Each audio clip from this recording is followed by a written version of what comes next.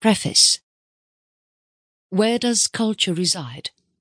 Culture is a property of a group. Whenever a group has enough common experience, a culture begins to form. One finds cultures at the level of small teams, families and work groups. Cultures are found at every hierarchical level. Culture exists at the level of the whole organization if there is sufficient shared history. That is why understanding of corporate or organizational culture becomes an integral part of the understanding of the organization itself. It is even found at the level of a whole industry because of the shared occupational backgrounds of the people industry-wide. Finally, culture exists at the level of regions and nations because of common language, ethnic background, religion and shared experience. But if you spend the bulk of your life in a given occupation and organization, you not only take on many of the cultural themes that others in the occupation or organization share, but they can very well be well-formed assumptions and may elude your awareness. And there lies the real power of culture, this unconscious quality for sure. You are not aware of your cultural biases until someone challenges them or until you have offended someone with a different cultural background. Having thought broadly about culture, it is now time to think more precisely about how to define culture, how to assess it, and how to begin to evolve it. Questions to be pondered upon. As you begin to think about culture, think about it first in your own personality. Review your family, ethnic, national and educational background to identify the major influences on your current values and ways of doing things. Review your current formal and informal group affiliations to identify what current norms and values matter to you. Think about your place of work, its history and traditions, and see how that relates to your own values and ways of doing things. The discussion here is directed towards undergraduate as well as postgraduate students, academics and practitioners interested in corporate culture and the changes in leadership, management consultancy, corporate culture. The discussion in the subsequent sections here is to investigate and discuss a range of questions such as: how do managers, consultants and HRM people work with cultural change projects?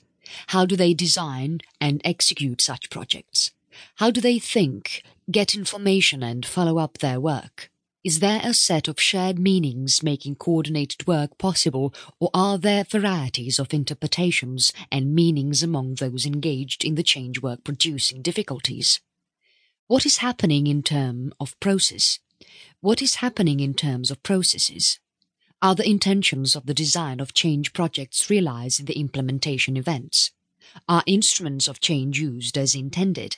How do those involved in these processes, for example, the managers and employees seen as the recipients and carriers of change initiatives, make sense of this, and what do they do? What are the outcomes in terms of responses and consequences? Is it possible that changes those initially intended, or are the consequences unforeseen? If there are no changes, how can this be understood? What can be learned about culture change projects and other forms of organizational changes? What are the traps and problems? What do managers, consultants, HRM people and other people involved need to consider in planning, designing, executing and learning from such projects? The ability to navigate and act in an interactive and responsive way in the process is perhaps at least as important as to engage in careful planning and then implement a plan. Apart from addressing questions such as these, we find it important to investigate the organization of change work, for example, how people position themselves in terms of being central in or moderately participating in, as opposed to distancing themselves from the change project.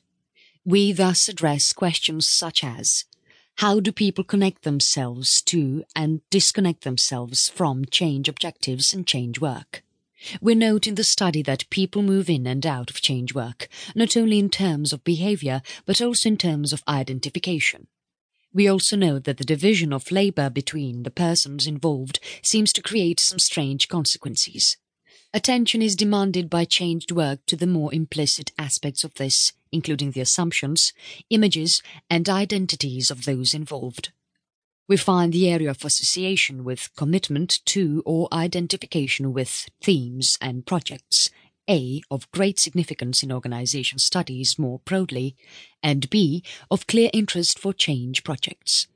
People relate to projects in terms of showing commitment to and sympathy with the ideas and ambitions, but also in terms of distancing themselves from projects.